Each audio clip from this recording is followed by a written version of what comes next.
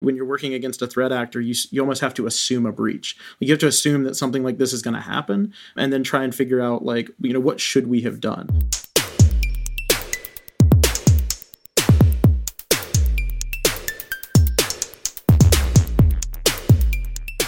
Couchbase is a modern multi-cloud-to-edge, SQL-friendly JSON document database for building applications with agility, performance, and scale. If you're new to Couchbase and would like to learn more, the Couchbase Developer Portal is the best place to start. It's loaded with tutorials, videos, and documentation, as well as best practice tips, quick start guides, and community resources, including the Couchbase Developer Community Forum. Ready to get started developing on Couchbase? Visit couchbase.com/new to Couchbase. Hello, good morning, everybody. Whenever you are, this is Ben Popper, Director of Content here at Stack Overflow. You're listening to the Stack Overflow podcast, so thanks for tuning in. Today on the show, we're going to be talking about cybersecurity, and we're going to be chatting with Lance Cleghorn. Lance, welcome to the show. Hey, Ben. Thanks so much for having me. I'm really excited to be here and get a chance to talk about some awesome security stuff. Terrific. Well, yeah, it's been a popular topic. When I have hack somewhere in the title of the podcast episode or a blog post, it always gets significantly more traffic than your average post. So tell us a little bit about yourself. What is it you do? Where do you work? Just a sort of basic primer on who you are. Yeah, for sure. So I work within the United States government, specifically within the Department of Defense, in a little group called the Defense Digital Service. So Defense Digital Service, we like to self-describe ourselves as a SWAT team of nerds. We work directly for the Secretary of Defense, and we aim to tackle some of the military's most difficult technology problems by sort of infusing industry best practices and problem solving to those. Within DDS, I'm in the engineering guild. So we have sort of like different guilds based on people's skill sets. So I primarily focus on cybersecurity with a little bit of networking mixed in there. So that's me. Cool. You have guilds. You have classes and levels. Is this a full Dungeons and Dragons like take? Or I think we're working that way. So it used to just be groups, and then we decided to rebrand as guilds, which I think is much more exciting. Yeah. I mean, it brings in all the World of Warcraft players who probably know a lot about pawning people, at least. So how did you get involved in this world? Did you start out when you were young? Did you come from computer science? What led you to the position you're in now? That's a great question.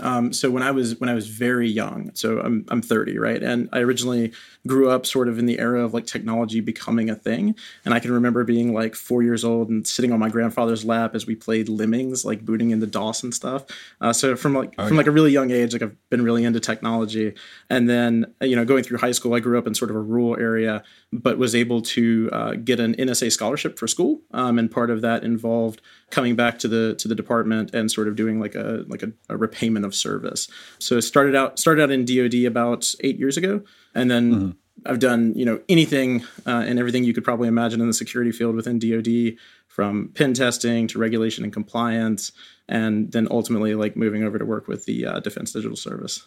So you went straight from school into the service. You didn't have any private industry experience or anything like that? Yeah. So within school, I was fortunate enough to be able to work I went to East Carolina University, and fortunate enough to spend a lot of time there actually working for the school, providing sort of like educational IT support. So definitely count that as part of my time. It was a full-time gig, but then it moved over, and I've been most of my career within the government. And so after your computer science education, as you got into your career in government, are there certain languages, technologies, or frameworks that are kind of key when you're in the world of security? And does that mirror what you would see in, a shop where you're building a mobile app or a cloud service? This is a really good question. So I'm actually, I wouldn't self-describe myself as a comp sci or a programmer. I did technology infrastructure and like networking, and then ultimately got a degree in cybersecurity. But it's a really great question because the DoD is probably I think it is the largest single employer of human beings in the world. And so with that, Amazon's trying their best. Right, Amazon is catching. They're working on it. Maybe some Tesla there. But we have such a varied degree of people that you get almost every single language, Java, C, Sharp, .NET, everything you could imagine under the sun is within the DoD. And that not only presents huge opportunities, but also creates massive challenges, right? Because it's not like security isn't one size fits all. And there's not really a great way to come at, attacking and securing the DoD, right? Like it's huge. Right. And so you mentioned that you've worked in sort of like different disciplines within that. where did you start? And was this a natural transition sort of based on what you were interested in, or was this where the demand was? Like, what's made you move around to the different guilds, as they're called? Yeah, absolutely. So, originally starting out within the government, I started out in sort of like almost like regulation and compliance. So, looking at defense frameworks and how well DoD organizations were applying those. And I like to call that like compliance-based security. And I think lots of people enjoy compliance-based security, but for me, it wasn't my favorite. I really took the opportunity to sort of focus on how to get more to that like kinetic security, where when the packets are actually hitting the firewall and people are actually attacking a web app or something, like how do you go about providing real world security? And so that's what I've spent a lot of my career focusing on, trying to get better and trying to help the department really improve on. So, right. In the first example, you're kind of going around and making sure everything's buttoned up and that the best practices are being applied. In the second one, you're in an actual situation and you have to respond in real time or something to that. Yeah, absolutely. And one of the major things that I work on at DDS is our Hack the Pentagon project. So, you said like every time hack shows up in the podcast title. So you can definitely use it here. But Hack the Pentagon is essentially bringing crowdsourced penetration testing, what's commonly referred to as like bug bounties, like you might see with like your HackerOnes or your bug crowds or Synax, and applying that to all corners of the DoD to help show where, we've done all the compliance-based security, but when the rubber meets the road, this is how secure you actually are. Yeah, I did a story about HackerOne. I think it was back in like 2015. And at the time, that kind of bug bounty as a service platform was just sort of rising. Yep. And it's been fascinating to watch. I guess, do you think there's a need for that because there's just so much more attack surface and so much more has been digitized? Like, how come that is sort of the new approach that people are using? It's a great question. So, I think the sort of like the holy grail in people with AI and security right now is figuring out how do you emulate like a real threat actor? Like how do you emulate an actual person with intelligence attacking your network? And that's one of the things that, your bug bounty effort really does that, you could scan all day with something like Nessus and find vulnerabilities, but it doesn't really translate into, hey, I forgot to change the password, right? Like, or I used a password that is ABC 123, right? And that's where we found that like these bug bounty pen testing, like crowdsourced efforts are really fantastic at approaching the problem from a really diverse background. And what we found is like people that grew up in India or grew up overseas and learned, maybe at like a small school focusing on problem solving in a very specific way are very different and approach problems differently than folks that might have, learned from, a major American university like MIT or Stanford or something. Right. And a lot of times those folks will find things that, an MIT graduate would never even think to look just based on how they've been educated and how they might approach the problem. Yeah, that's fascinating. I was asking this question the other day, but obviously, we were chatting before the podcast started about how everything has gone to remote, that has its pros and its cons. It's a big adjustment for everybody. You mentioned that you did pen testing in the past. Has there been a change in the world of cybersecurity now that nobody's in offices, there are no conferences, there are no work dinners? I mean, like, whenever I have to do these cybersecurity trainings, a lot of it is about don't leave your laptop open at the Starbucks, like things that haven't been part of my world for over a year and may not be for another year. So I guess, has that like area of vulnerability, the physical, security kind of diminished, and has some other area grown in its place? Yeah. So I think, one of the biggest ways we've seen cybersecurity change is, so originally when there was defense in depth and there was sort of like layered perimeter-based defenses, it was all about cracking the perimeter. And then we saw, a huge shift in threat actors using spear phishing and drive-by downloads to sort of leapfrog over the perimeter. But now with this remote work culture that's sort of blossoming, we're seeing sort of like a return to that, like cracking the perimeter. Like if you keep up with sort of major CVEs coming out, there's been a lot of ASAs, a lot of VPN providers, and then most notably like Zoom and the major meeting conference software providers have been hit a lot, not only with just research, but actual like findings and exploitations. So definitely like, waxing and waning and sort of the things that are becoming the focus of threat actors and researchers. And so I don't know what degree you can discuss it, but the big security story, of the last year was about a sort of attack on the supply chain, the infrastructure of, what we think of as digital technology and networking technology, and that made its way all the way into, the US government at various places, but also across the private sector. So was there a lesson that we should learn there? Was that something that, people saw coming but didn't have the resources to deal with? What about, that, what was it called? Fire? What was the name of that? So Sunburst, the Orion SolarWinds based malware, SolarWinds, right? yes. And so it's a fascinating case study. So I think over the past few years, and if you go back in time, this isn't the first time that we've seen like a supply chain targeted. I think it's probably the largest event and the most significant U.S. based event, but it's not a new attack vector, but maybe one that we didn't take very seriously before, by and large, as a community. And I think the trick here is it looks so genuine, right? Like it was very legitimate, genuine looking traffic going to SolarWinds that firewalls would classify as great. From a network defense perspective, you would be certain that this was good traffic. And then in the middle of it, it was, big time malware. So it's a fascinating case study and has I think really far reaching impacts on, how we approach security and how we take things like, even like bug bounty efforts and apply them earlier in the development of products, and how we spread those out to focus not just on the application itself, but also the libraries that it depends on, the infrastructure that it depends on, and the other service providers that it may rely on for, essential functionality. I remember talking to my co-host about this, and I was reading through like a Microsoft analysis of it, and they were saying, oh yeah, as soon as I see like .dll, my eyes just glaze over. There's no, that's at that point they've got you, and I guess, yeah, the question that came to my mind was, Stack Overflow has some business and enterprise software. We have some clients who prefer to have everything delivered on-prem and updated once a quarter as opposed to over the cloud.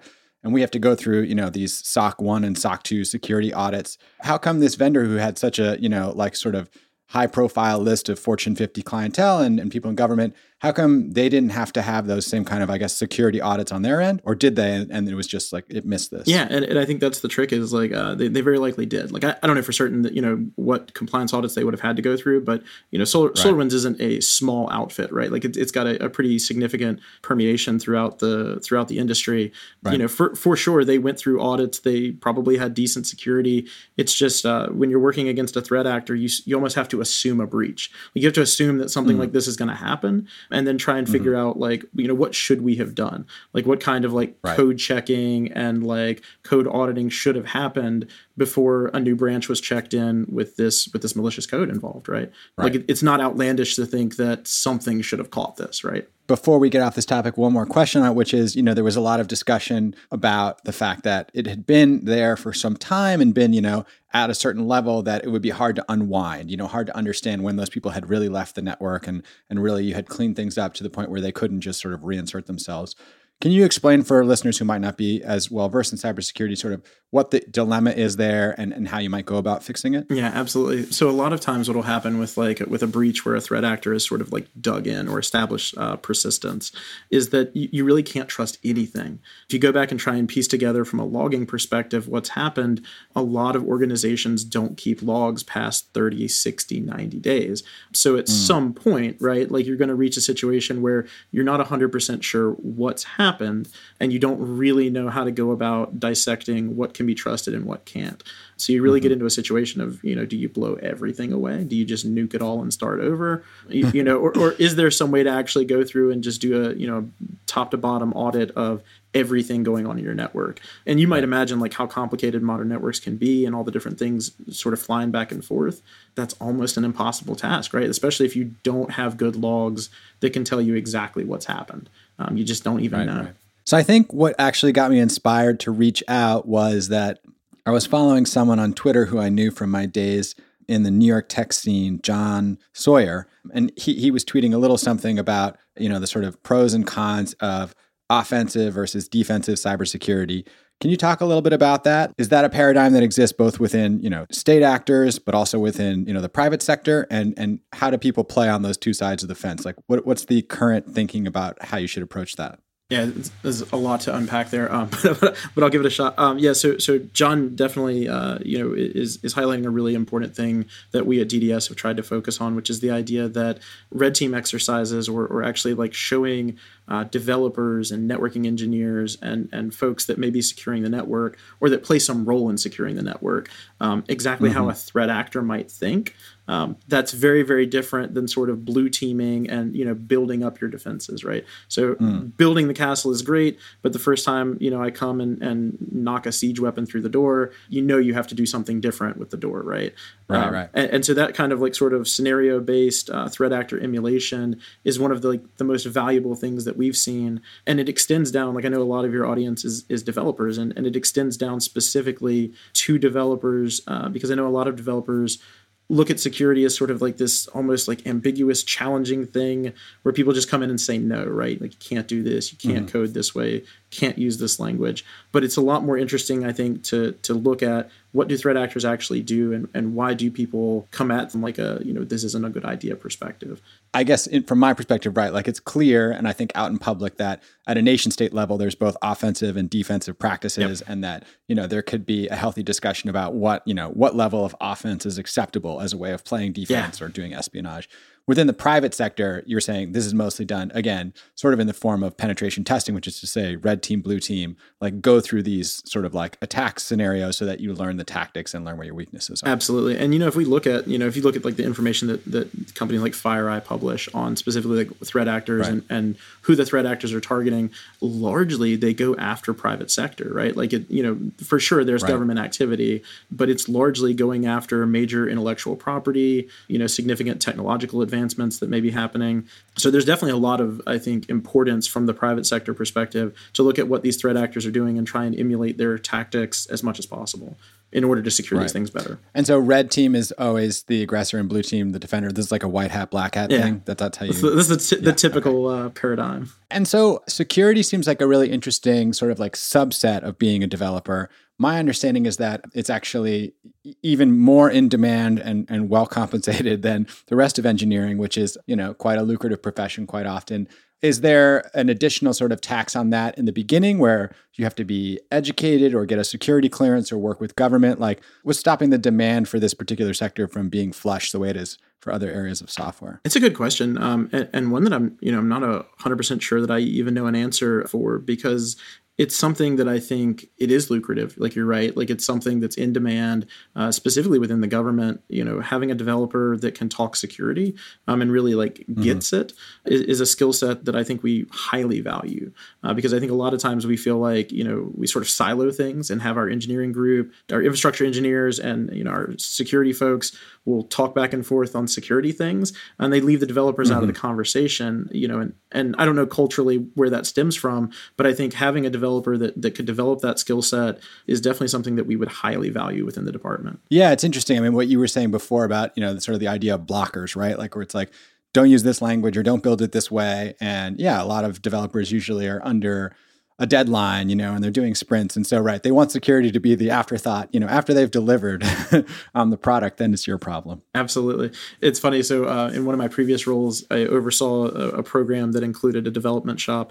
And one of the things we did is we installed like code gates for security events in our coding CI/CD pipeline. And it was fantastic to have conversations with our developers on, setting deadlines and then adding in security at the very end, and like how that impacted our deadlines and how that could set things back. And so I think figuring out how to better bake in security and secure coding practices earlier on, it not only like secures the product, but also helps meet deadlines, because, when you're scoping these deadlines and working in sprints, you can actually determine this is how long a ticket is really going to take. Right. And so what is a gate in that, for people who don't know, like what does a gate mean in that sort of CI/CD pipeline? Yeah, absolutely. So we used things like SonarQube essentially to figure out like code quality and, essentially flagging on, bad coding practices. Like, hey, you used MD5 to hash something instead of, SHA-256 or 512, right? Gotcha. And then flagging on that and sort of determining from a heuristics base what kind of score we should assign that code from a security perspective. Like, how many of these like insecure coding practices did you implement in your code, and how can we get it to be better, right? Yeah, is it strongly typed? Is it strongly secure? Exactly. Like, I mean, if you just make it easy for people, to have a checklist up front, then it takes less time to revise. Exactly. And so what about from a personal perspective? I think most people have seen Snowden. There's that classic scene where he keeps putting the tape over his girlfriend's webcam. Like, in your life, are there things that you do that other people don't because you live in this world? Or do you think maybe it's more about sort of your mindset, the way you would think about giving permissions to an app or something like that? Yeah, absolutely. It does change your mindset. I think from a personal perspective, I'm a lot more cautious about my PII, my personally identifiable information. When you get a credit card or home loan or something and, you're asked for your social security number, I'm a lot more inclined to ask why and sort of figure out, are there alternative ways that I can identify myself to you that don't involve giving up, the thing that we have decided most uniquely identifies us as American citizens. Yeah. So yeah, absolutely. And, webcam covers, once you start assuming that things like assumed breach happen, start treating everything from an untrusted perspective. It's not the worst way to live, but also can be a little bit kooky, I think. I guess. Yeah. I mean, that's for you to tell me, like a healthy level of paranoia is obviously useful. If you planned ahead before the pandemic, now you're patting yourself on the back, but yeah, you don't want to feel anxious all the time. So I guess, do you do something almost more outside of the technology, whether that's, I don't know, meditation or reading, but like, what do you do to relax? If this stuff is stressing you out, how do you disconnect? So I'm a big time gamer, and so I spend a lot of time gaming, and sometimes that's relaxing, right? But I think that's primarily my major way of de-stressing, and then getting out in nature. I found, pre coronavirus and, even now a little bit, but getting out in nature and sort of like unplugging from everything for a little while is always really nice. At the end of every episode, I usually do this thing where I read a lifeboat, which is a question on Stack Overflow that was asked. It had gotten downvoted to a score of -3 or more. And then somebody came in and gave an answer and got it up to a score of 20 or more. And so they get like a little lifeboat badge. But usually when I have a guest who's coming from a particular world, I check in on the Stack exchanges. So let's see what's going on our information security Stack exchange this week. Expose my browser cookie with my header request. I exposed my browser cookie of my request header in a web forum. After I realized what I had done, I logged out, cleared my browser, and logged in again. Am I safe now? All right, we're going to have to leave people to find out. I'm not going to answer the question. You have to read the show notes to find out, but there'll be something to learn in there for everybody. Terrific. Well, Lance, thank you so much for coming on. Thank you for spending the time. If people want to learn more about you, is there a place they can find you online? Absolutely. So if any of this sounds really cool and you want to bring your development chops to come do a nerd tour of duty with the DoD, you can check us out at dds.mil. And if it's really interesting to you, click on the Join Us Now to apply. Or if you want to check us out on Twitter, we're at Defense Digital. Very cool. All right. I'm Ben Popper, Director of Content here at Stack Overflow. You can always find me on Twitter at Ben Popper, and you can email us podcast@stackoverflow.com.